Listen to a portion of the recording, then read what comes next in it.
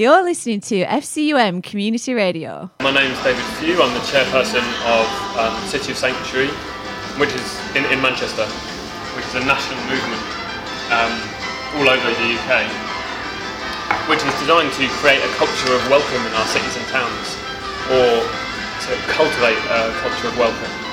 So for people who come to our cities and towns looking for safety and sanctuary, the idea is to build grassroots networks between organisations, individuals, community groups, sort of everybody, to help people realise that they can do very small things to make very neglected people feel welcome. Yeah, I think that's because people seem to think that helping them is inviting someone to the house when there's a lot of other things you can do, isn't there? Loads of other stuff. I mean, whether it's, there's something called suspended coffee, which some coffee places are doing, which is where you pay for 2 coffees instead of 1, and then somebody can come in and say, do you have a suspended coffee on? And they can get a coffee for free. So putting that on is really good. Whether it's, we're going to start running bike maintenance classes with an organisation. Oh, that's good, yeah. So teaching, because one of the massive problems is transport with asylum seekers and refugees. Because they don't, although they might get... Well, naturally, you have to leave somewhere very quick, don't you, in some cases. So. Some cases, but I mean, just that's a very dramatic situation, but just day-to-day living, the benefits are given to asylum seekers and refugees on a card, maybe it's your card, which means that they can't access cash often. So like buying a bus ticket is impossible. So being able to cycle places is actually quite revolutionary. What made you want to get involved with this then?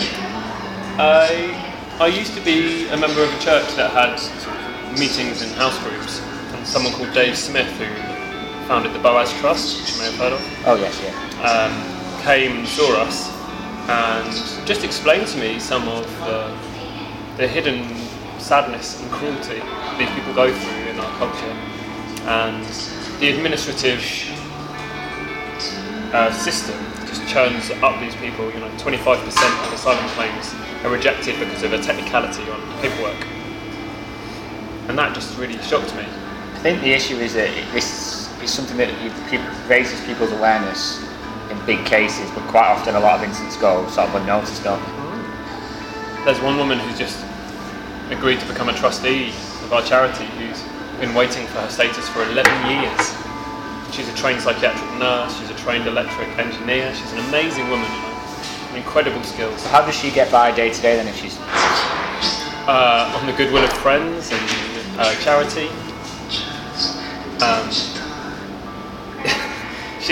The way the asylum system works is that if you have a claim in with the Home Office, you're entitled to a flat rate of £36 a week. And if they reject your claim, then you're not allowed anything. Not only are you not allowed anything, but you can get a call from the UKBA saying, we're coming in an hour, you need to get your stuff ready to leave. And it's like, well, where do I go? We don't care. Just not in this building. So what are your thoughts on the sort of public reaction to the current crisis? Because the sort of horrible pictures that came out of Syria with the child on the beach. It kind of, that whole sort of swarm thing that David Cameron said, sort of created a negative reaction, and then that has completely changed it again. And silly as it sounds, like a hashtag on Twitter can take something off from being a negative thing, and that whole refugees welcome thing has exploded now. Yeah. You've got people coming from all sorts of quarters of society where you wouldn't necessarily think they'd be up for doing this, saying, I'll help. Absolutely. It's amazing. I mean, it's very sad that it takes something as tragic as that young boy's death, and his whole family's death, actually, trying to get across. But there's sort of a revolution of kindness going on in our towns and cities. People, real sort of groundswell of response and humanitarian kindness towards people who really are the most worthy people of welcome I can imagine. And they're incredible people, these people who have been through the most unimaginable horrors. Yeah, I mean, I found this whole he's got a smartphone, he can't be a refugee, or he's got a watch, or there was another one, he's got a pair of Reebok trainers. Yeah. I mean, they're very resourceful people. These people haven't necessarily been in squalor, they've had normal lives in some cases, and you get an incident where many of them are highly trained. There's a civil war, or there's a major conflict, and everything just goes, and they might still have a phone, and a phone for a refugee can be a lifesaver now, can't it? Absolutely. Especially when you've got apps that allow you to have free communication. That's a real lifesaver, especially if you're living in isolation. So many of these people are. I suppose it's another way of getting their story out, isn't it? So you're actually getting the information straight from them rather than being sort of spoken by someone else. Yeah, sometimes. I mean, you get some very effective asylum, what we call sanctuary seekers, being campaigners. But often it's much more low-key than that. It's just a simple human desire for dignity and communication. And that's often what our asylum system robs these people of. Do you think the mainstream sort of media outlets need to be a bit more responsible when talking about it? Sort of less scaremongering and sort of more just putting out the facts of what's actually going on? Yeah, it's definitely shifted from a background of blame to a background of compassion, which is something I'm really appreciative of. Although, I mean, you still get a lot of confusion between migrants, refugees and asylum seekers. There's a lot of confusion. But so again, it's like that's something that you can educate the public on if you had a more sort of responsible media. Well, the BBC actually, in this period of recording, have become to differentiate between migrants and refugees. That's all good. refugees are migrants, but not all migrants are refugees. And it's really important that the public understand that. So what are your thoughts on like there's been the recent collections across the country? Then are you impressed with the fact that this has kind of gone from something quite small to like there's major demonstrations going on now? Yeah, I mean, I think it's really wonderful that people are really beginning to understand the severity of this issue. And not only that, but an asylum seeker who arrives in the UK, the first port of call for that person is a detention centre, which is effectively a prison for someone without charge.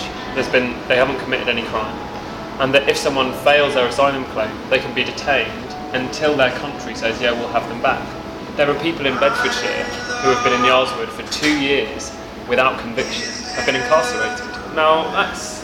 So how would you solve that then? How would you sort of get volunteers if it was possible to sort of have these people in whilst the claim was sort of being processed? Well, I'd suggest that there's a much more positive way to deal with people who come to this country. Because they're not criminals, are they? And they haven't done anything wrong. Yeah. I mean, we're innocent until proven guilty, right? That's our legal system, Yeah. unless you happen to be an asylum seeker. So there's this real double standard. One of our trustees once described it to me that our detention centres will be known as the concentration camps of our country in 50 years. And they'll be a source of shame to our collective conscience. Simply because of the political status of somebody, they are locked up without charge. Sorry, to answer your question, what's the positive solution? Is that if you were to allow these people to work and to actually pay taxes, then they could contribute to society rather than costing society. There was a study done that estimated that keeping someone in detention for a year, because of the additional legal costs of the Home Office and so many things, This was actually funding the detention it's about centres. 150 grand per person, this study showed. I'm sure it's not that much every time, but I mean, you could put someone through Eton with that money. Do you know what I mean? You could give them a real education, and then if it does come to deporting that person, at least we're sending them back with some skills that could uplift that country. To just keep them in boredom and isolation for no other reason than their status on a piece of paper, to me, is completely unconscionable. Completely agree with that. Football fans, including FC United, have sort of started a trend that kind of went back from what German fans were doing with this whole refugees welcomed thing. Even though this is something FC United have done for many years, the German football teams, who have always been renowned for being quite political, have started this, and it's starting to become more of a trend over here now, where football fans who often get tarred with a racism right-wing angle. You know, you look back at something like the Chelsea fans in Paris last year, and that becomes straight away, you know, majority of football fans are racist. Where if you look at what's going on now, it's completely opposite. Do you think football fans can have a positive impact? Because obviously it's such a problem. Absolutely. When I saw that picture of that refugees welcome, there was something in my mind that completely shifted. Because I think you're right. I think football supporters do get tarred with the brush. And in fact, in some ways, we suffer the same sort of victimisation that refugees have in the media, and that the only times that football fans ever get into the media is when they do something unthinkable. Sort of similar thing with Islamophobia, you know, the only thing that ever gets in the news is something negative. But to see football fans like FC United are a great example, coming together and doing something positive, is, I think, a real game changer. Especially as football is sort of, I think, one of the linchpins of our culture. Because it is something that can bring people together, isn't it? Absolutely. It's a sort of a leveler in that respect. You don't necessarily know if someone's a refugee or a... Absolutely, and everyone can enjoy the drama. You know, everyone can enjoy the thrill of a football match. It's a wonderful leveler and a really great medium to communicate a simple humanitarian message without it being too fluffy, without it being too, you know, all flowers and cheesy, basically. It can be. In some cases, I don't necessarily think the refugees want that when they go to a football match. If they go into Borussia Dortmund, an example, I think they invited 250 refugees to a football match, and they wanted to be part of it. They didn't want to be outsiders. They wanted to be part of the group, part of the singing, part of the sort of the whole experience. Of course, because I think one of the things that these people have been denied is basic human dignity, and being treated as other or being denied basic human rights. So to simply be accepted and welcomed, as we would welcome anyone, is something that is perhaps, to me, the most valuable commodity that we can offer.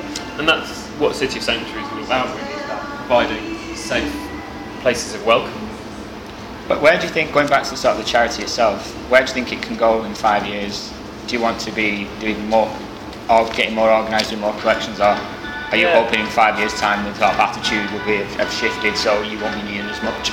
Well, we've started, I hope that we won't need to exist anymore. That it will be sort of a background culture of welcome. Yeah. But I don't think that's a 5-year game, I think that's more a 50-year game, really. But I think that, like, we've just started working with Greater Manchester Police, and Manchester City as well have offered us some tickets. We're talking with them, and I hope that big organisations will start signing pledges with us, and we're building a network of people that eventually we can take to the City Council. And I hope we'll do that within a year, to say you should sign up to say that we will welcome people in this city. And I think it may be sooner than a year. And then I imagine in 5 years there'll be a real network of organisations that offer college courses, that offer apprenticeships, that offer language courses, that offer training. Getting them experience as well, which is key. Eventually, whether you... But also sometimes we have an illusion that refugees are unskilled people. Many of the refugees I meet are teachers, are doctors, are nurses, are engineers, are all professors. Like, again, it's going back to that whole sort of, how can you be a refugee when you've got a smartphone? Or how can you be a refugee when you've got a pair of fairly expensive trainers? Absolutely. This idea you have to be poor and starving in order to qualify as a refugee. Yeah. It's not that at all. There are layers. I know some refugees who are unskilled, who have very poor English, who have no money. But the majority of refugees that I know are not in that situation. There was an article in a United We Stand fanzine where it was an Iranian fan who'd emailed in, and that his knowledge of everything was as much as a Manchester-based United fan. It's like, it's amazing how with the internet you can sort of stay connected to things. Absolutely. These people have become very good at that often, out of necessity, trying to stay connected, trying to keep that human dignity alive when their environment has conspired to destroy it. You're listening to FCUM Community Radio.